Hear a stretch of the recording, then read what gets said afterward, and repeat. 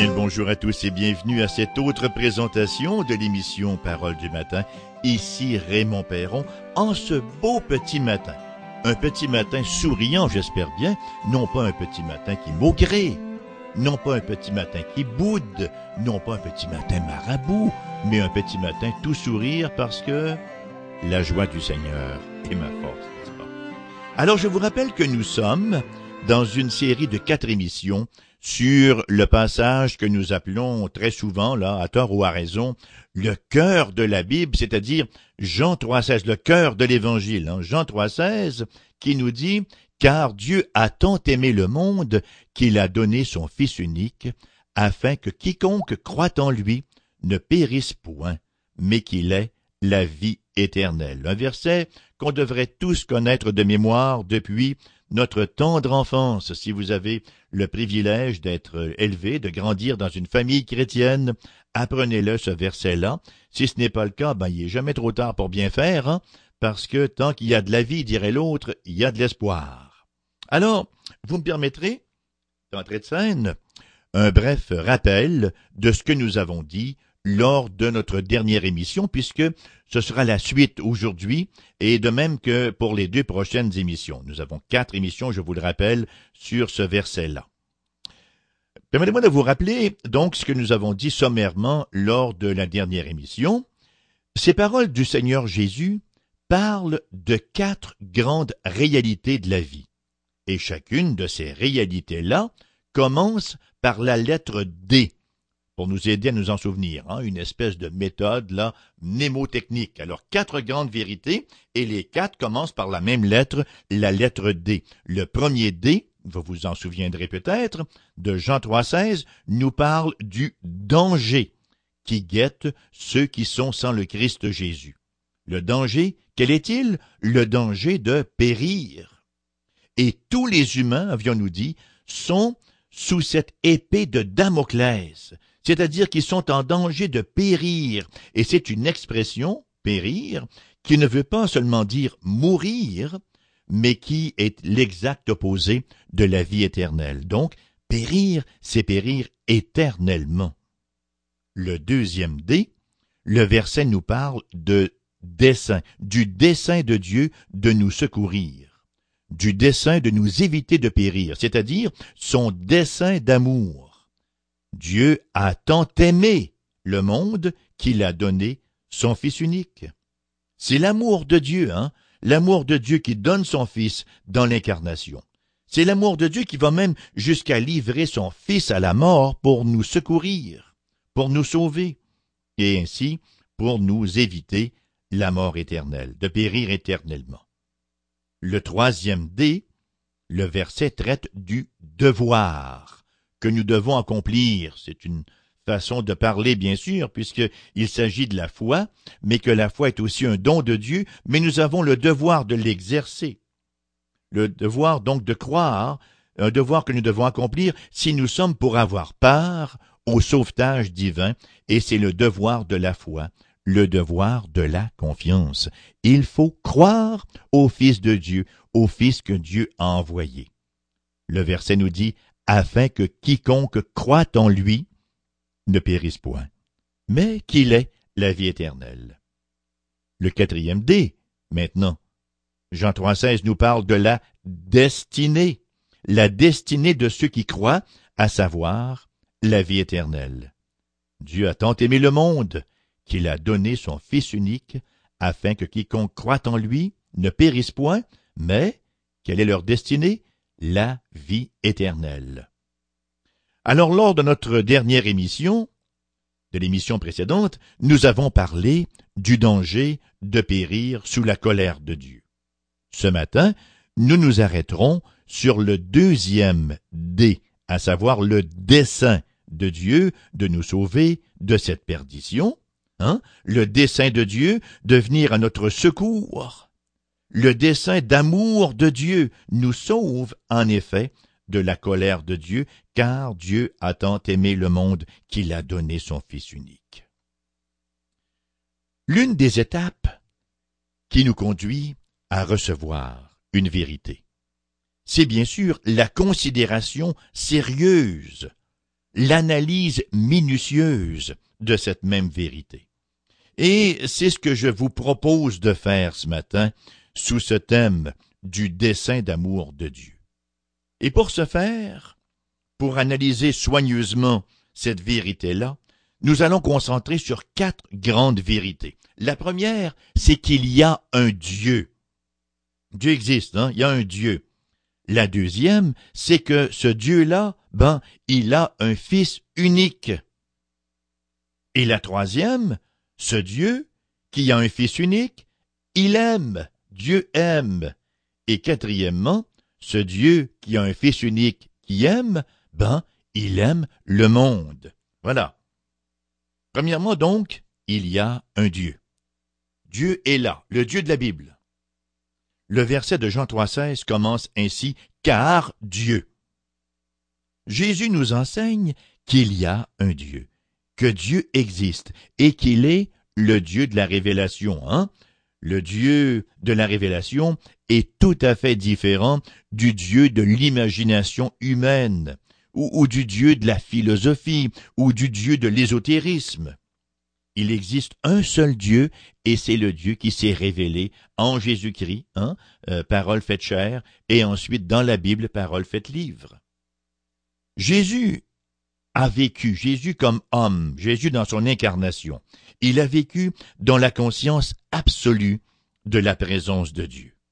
D'ailleurs, tout son discours est lié à Dieu. Et il en est de même pour tout son agir. Toute l'action divine était intimement liée à Dieu. Jésus, comme être humain, il est littéralement transporté par Dieu. Il y a plusieurs raisons, et je dirais même qu'il y a plusieurs bonnes raisons pour croire en Dieu. Et l'une des meilleures, c'est que Jésus nous a enseigné que ce Dieu existe et qu'il est la réalité centrale de la vie. Si quelqu'un vous demande « Pourquoi est-ce que vous croyez en Dieu ?» Vous pouvez répondre « Je crois en Dieu parce que Jésus a cru en Dieu et tout ce que je sais de Jésus m'amène à lui faire confiance bien plus qu'aux philosophes ou aux scientifiques ou même aux théologiens ou à quelque ami que j'ai pu avoir. Jésus est digne de confiance. » En bout de ligne, une fois qu'on a discuté tous les arguments possibles, connaissez-vous, cher ami, connaissez-vous quelqu'un de plus fiable, quelqu'un de mieux qualifié que Jésus pour nous enseigner sur Dieu? Alors, nous commençons donc avec Dieu, parce que la Bible le fait. La Bible commence aussi avec Dieu.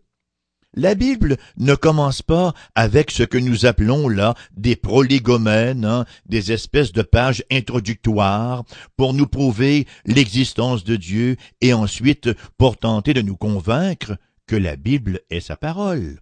Absolument pas, ce sont des choses connues puisque nous sommes des créatures de Dieu. Selon Romains 20, nous sommes sans excuse, nous savons ces choses. La Bible s'ouvre ainsi au commencement Dieu, et v'là. C'est une affirmation qu'il ne nous faut surtout pas prendre à la légère. Dieu existe et il est le Dieu de la Bible. Pensez-y un instant. Pensez-y un moment. Il y a un Dieu. Le monde a commencé avec ce Dieu-là qui l'a créé. Le monde dépend de Dieu pour sa continuation parce que Dieu le soutient, ce monde-là. Je suis une personne avec une conscience. J'ai un certain sens de justice, Je suis doué d'une capacité de contemplation des choses spirituelles. Un esprit discursif capable d'articuler des phrases, d'élaborer des argumentations. J'ai la capacité d'aimer, et tout cela pour la simple raison que je suis créé à l'image de Dieu. Il était là le premier, et il m'a fait à son image. Il m'a fait pour lui, afin qu'il puisse être connu à travers moi. Et c'est bien le discours que nous tient le prophète Ésaïe. Dans son livre, au chapitre 43, au verset 7, nous y lisons en effet, il écrit au nom du Seigneur, « tous ceux qui s'appellent de mon nom et que j'ai créés pour ma gloire, que j'ai formé et que j'ai fait. Et vous, la vie a un sens. Il y a des gens qui passent leur vie à tenter de trouver un sens à leur vie. Mais la vie a déjà un sens. Dieu lui a déjà donné une signification à la vie. Le sens de ma vie, c'est de connaître Dieu et de le montrer, de le manifester dans ma vie, dans mon être. Car Dieu a tant aimé le monde qu'il a donné son Fils unique. Voici, je pense que c'est le moins qu'on puisse dire, une réalité stupéfiante. Jésus nous enseigne que Dieu a un Fils unique. Enfin, le mot monogénos, un seul Fils engendré, le seul généré, qu'on traduit effectivement par Fils unique. Et ça, pour les musulmans, c'est un blasphème que de dire cela. Les musulmans disent que ça signifierait que Dieu aurait eu des relations sexuelles, soit avec un ange ou avec une femme, pour engendrer un fils. Vous savez, c'est quelque chose que de croire, avec Jésus, que Dieu a un fils unique. Arrêtons-nous là-dessus pendant quelques instants. C'est une affirmation absolument extraordinaire, hein? Une affirmation qui verse dans la merveille, dans le merveilleux. Une affirmation d'ailleurs qui est si cruciale à notre salut pour nous éviter justement de périr. En appelant le Fils de Dieu Fils unique ou seul généré, Jésus prend bien soin de faire la différence entre le Fils unique de Dieu et les enfants de Dieu qui le sont par adoption. On sait que les anges sont appelés fils de Dieu, et les chrétiens aussi sont appelés fils de Dieu. Les anges sont fils de Dieu en vertu du fait qu'ils ont été créés directement par Dieu, alors que les chrétiens sont fils de Dieu parce qu'ils ont été adoptés dans la famille de Dieu, dans leur union avec le Christ par le Saint-Esprit. Le Fils unique de Dieu n'est pas un fils par création ou par adoption, mais par génération. Alors c'est différent. Il n'est pas le Fils unique de Dieu, il n'est pas Fils unique par création ou par adoption, mais par génération. Et générer, ou si vous préférez, engendrer, c'est simplement une analogie humaine pour ce qui est bien au-delà de notre compréhension, cependant que l'image communique une vérité cruciale.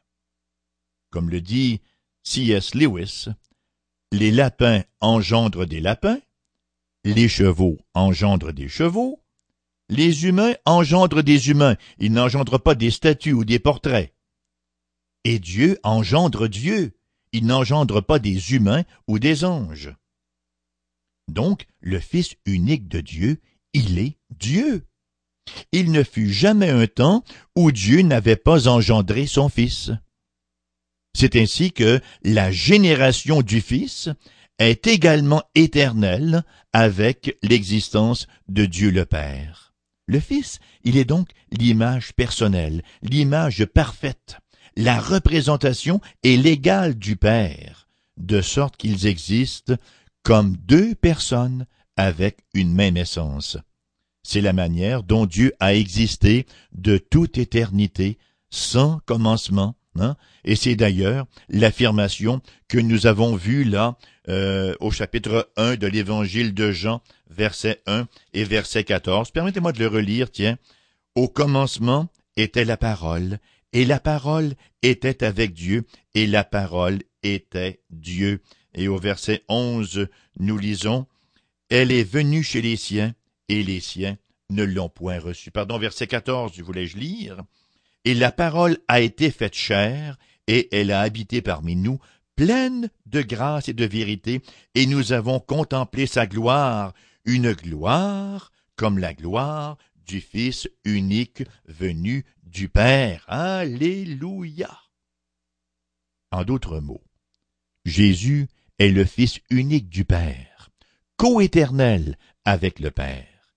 Il y a un Dieu et Dieu a engendré un Fils unique. Car Dieu a tant aimé. Dieu a tant aimé. Jésus nous enseigne que le Dieu qui existe est un Dieu qui aime. Laissons-nous, chers amis, laissons-nous bien pénétrer par cette affirmation. Il aime, Dieu aime. De tout ce que vous pouvez dire au sujet de Dieu, assurez-vous de dire ceci, il aime.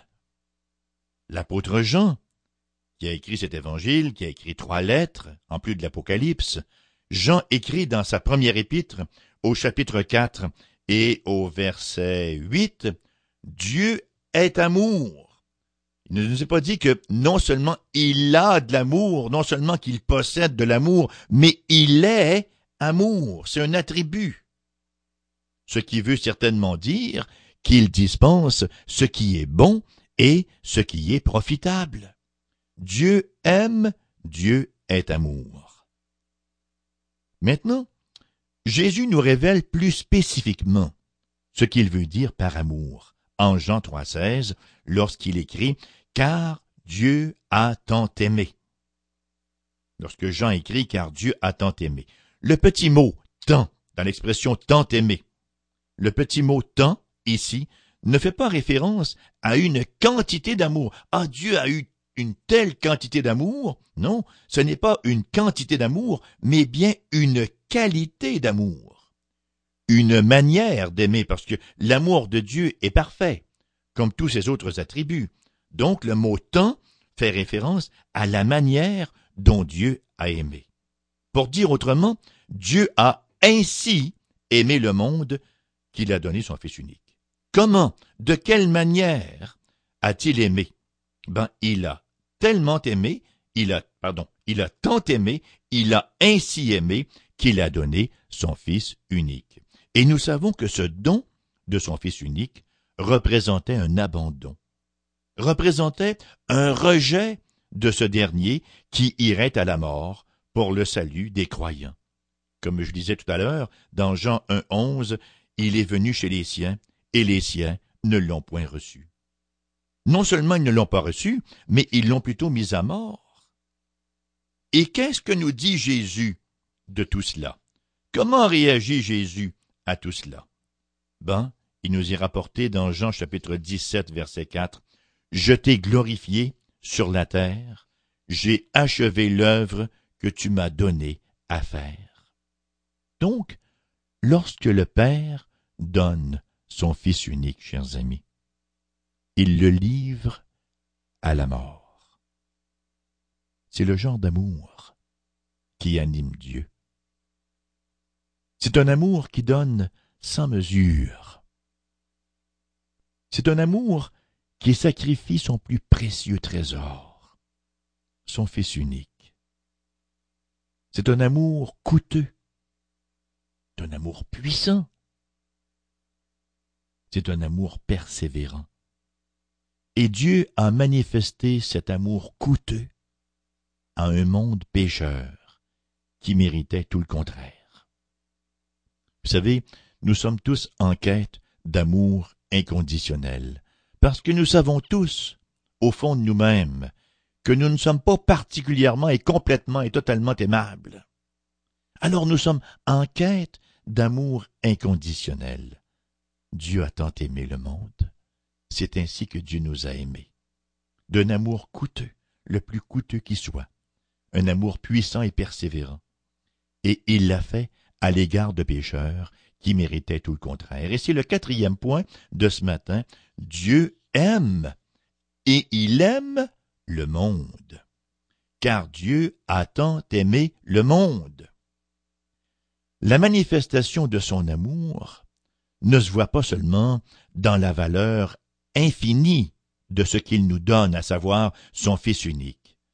Mais elle se voit aussi, cette valeur-là, dans la rébellion de ceux pour lesquels il le donne. Romains chapitre 5, versets 7 et 8 fait tellement une belle synthèse du contraste entre l'amour de Dieu et le démérite du monde. Nous y lisons en effet, Romains 5, 7 et 8, « À peine mourrait-on pour un juste, quelqu'un peut-être mourrait pour un homme de bien, mais Dieu prouve son amour envers nous, en ce que, lorsque nous étions encore des pécheurs, Christ est mort pour nous. Alors même que nous avions encore le dos tourné, qu'on ne voulait rien entendre, rien savoir de lui, qu'on voulait vivre notre vie comme on le voulait, qu'on voulait boire notre lait comme ça nous plaît, qu'on voulait vivre selon nos passions, selon nos désirs, même les plus sordides. C'est précisément à ce moment-là que le Christ est venu mourir pour nous. Le dessein d'amour de Dieu, de sauver son peuple de la perdition, était d'envoyer son Fils unique mourir pour nous. Vous savez, dans les versets qui précèdent Jean 3,16, Jésus compare son œuvre, et ça on l'a vu dans des émissions précédentes, il compare son œuvre donc à ce qui s'est produit au jour de Moïse, au désert, lorsque le peuple s'est rebellé contre Dieu, lorsque le peuple s'est dit dégoûté de la manne, il voulait changer de menu. Et la conséquence de ce péché-là, ça a été la plaie des serpents brûlants dans tout le camp, et c'est une plaie qui a fait un grand nombre de morts. Cependant, il nous est rapporté, dans le livre des Nombres, chapitre 21, verset 8, que Dieu a donné à Moïse un moyen pour que le peuple reçoive la guérison. Nous y lisons en effet, Nombre 21, 8, « L'Éternel dit à Moïse, « Fais-toi un serpent brûlant, un serpent d'airain, et place-le sur une perche. Quiconque aura été mordu et le regardera conservera la vie. » Bon, le dessein d'amour de Dieu, de guérir son peuple, à l'époque, était d'élever un serpent d'airain sur une perche, de sorte que tout ce que le peuple avait à faire était d'y regarder par la foi, de faire confiance à Dieu, et d'être sauvé, d'être guéri. De la même façon, Jean chapitre 3, versets 14 et 15 nous dit, « Et comme Moïse éleva le serpent dans le désert, il faut de même que le Fils de l'homme soit élevé, afin que quiconque croit en lui ait la vie éternelle. » Donc, en Jean 3,16, lorsqu'il nous est dit que Dieu a tant aimé le monde qu'il a donné son Fils unique, afin que quiconque croit en lui ne périsse point, mais qu'il ait la vie éternelle, ça veut dire qu'il a donné son Fils unique bien-aimé à un monde rebelle, à un monde mordu par le serpent, un monde pécheur en voie de perdition, un monde sur la voie de la perdition. Il leur a donné son Fils unique comme seule espérance. Dieu a tant aimé le monde. En résumé, il y a un Dieu. Et ce Dieu-là, il a un Fils. Et ce Dieu-là qui a un Fils, il aime. Qui plus est, il aime le monde haïssable. Il aime le monde. Et l'application pour nous ce matin, l'application nous est livrée par un autre petit mot d'une grande importance. Dieu a tant aimé le monde qu'il a donné son Fils unique, afin que quiconque croit en lui ne périsse point, mais ait la vie éternelle. L'application pour nous ce matin nous est véhiculée par le mot « quiconque ». Quiconque croit en lui. Dieu a voulu que son Fils soit ainsi exposé devant le monde de pécheurs. Tous des pécheurs, toutes sortes de pécheurs, tous les niveaux de pécheurs, de la même manière que le serpent d'airain a été élevé sur une perche. Et Dieu a voulu que son Fils soit ainsi exposé devant un monde composé uniquement de pécheurs, parce qu'il aime le monde. Vous vous dites peut-être, moi je suis porteur du poison, du serpent, du péché, dans ma vie, et ça depuis ben longtemps. Oui, Dieu le sait. Dieu le sait parce qu'il est Dieu. Dieu sait tout sur vous, il sait tout sur nous, il sait tout sur moi. Et vous savez quoi? Vous êtes encore infiniment en plus mauvais état à ses yeux que vous l'êtes à vos propres yeux. Mais Dieu ne s'arrête pas là. En fait, c'est précisément la mesure de notre démérite qui fait que Dieu, dans son amour, a établi son Fils comme seul sacrifice adéquat pour le péché. Cher ami, ne regardez pas vous-même. détournez-vous de vous-même. C'est ce que veut dire le mot se repentir, se convertir, se détourner de soi pour se tourner vers quelqu'un d'autre. Ne regardez pas à vous-même, il n'y a pas de salut, il n'y a pas de guérison en vous. Regardez à Jésus et à l'amour de Dieu. La promesse est pour quiconque. La promesse est pour quiconque croit en lui. Ne périsse point, mais qu'il ait la vie éternelle. Faites-vous partie des quiconques? Lorsque Charles Spurgeon, le grand prédicateur baptiste londonien du siècle dernier, lorsqu'il s'est converti, il avait 16 ans alors, et il s'était rendu à une petite chapelle méthodiste où s'étaient réunis une quinzaine de personnes seulement, c'était pratiquement vide en raison d'une tempête de neige qui faisait rage à l'extérieur. Même le pasteur avait été incapable de se rendre. De sorte que c'est un laïc qui a prêché la parole. Et il l'a fait à partir du texte d'Ésaïe, chapitre 45, verset 22, où nous lisons « Tournez-vous vers moi, et vous serez sauvés. Regardez à moi, et vous serez sauvés. » Et il regarda vers le jeune Spurgeon et lui dit « Jeune homme, regarde à Jésus, tourne-toi vers Jésus. » Spurgeon de dire par la suite « Je vis tout à coup la voie du salut. » Comme lorsque le serpent d'airain avait été élevé et que le peuple n'avait qu'à y regarder dans la foi pour être guéri, ainsi en était-il pour moi. J'avais planifié de faire 1001 choses, mais lorsque j'entendis cette parole, « Regarde vers moi, tourne-toi vers moi », quel mot charmant! Oh, regarde! Regarde jusqu'à t'en user les yeux. Et alors, de poursuivre Spurgeon, les nuages s'enfuirent, l'obscurité de même, et à ce moment précis, je vis la lumière. Chers amis, c'est le message que je vous laisse en terminant. Regardez à Jésus. Tournez-vous vers Jésus. Croyez en Jésus. Et vous ne périrez pas. C'est ainsi que ça se termine pour ce matin, mais ça va revenir, cette émission-là. Ça va revenir en rediffusion à 14h cet après-midi. Qui plus est, elle va être au cours des prochaines heures ou des prochains jours sur notre site Internet. Vous savez que vous pouvez écouter Foi FM sur Internet. Vous n'avez qu'à aller sur l'adresse, sur le site, là, foifm.com, et vous cliquez sur Écouter CFOI en direct, ou vous pouvez également l'écouter en différé. À partir des émissions qui sont là, vous les choisissez, et vous pouvez aussi les télécharger. foifm.com.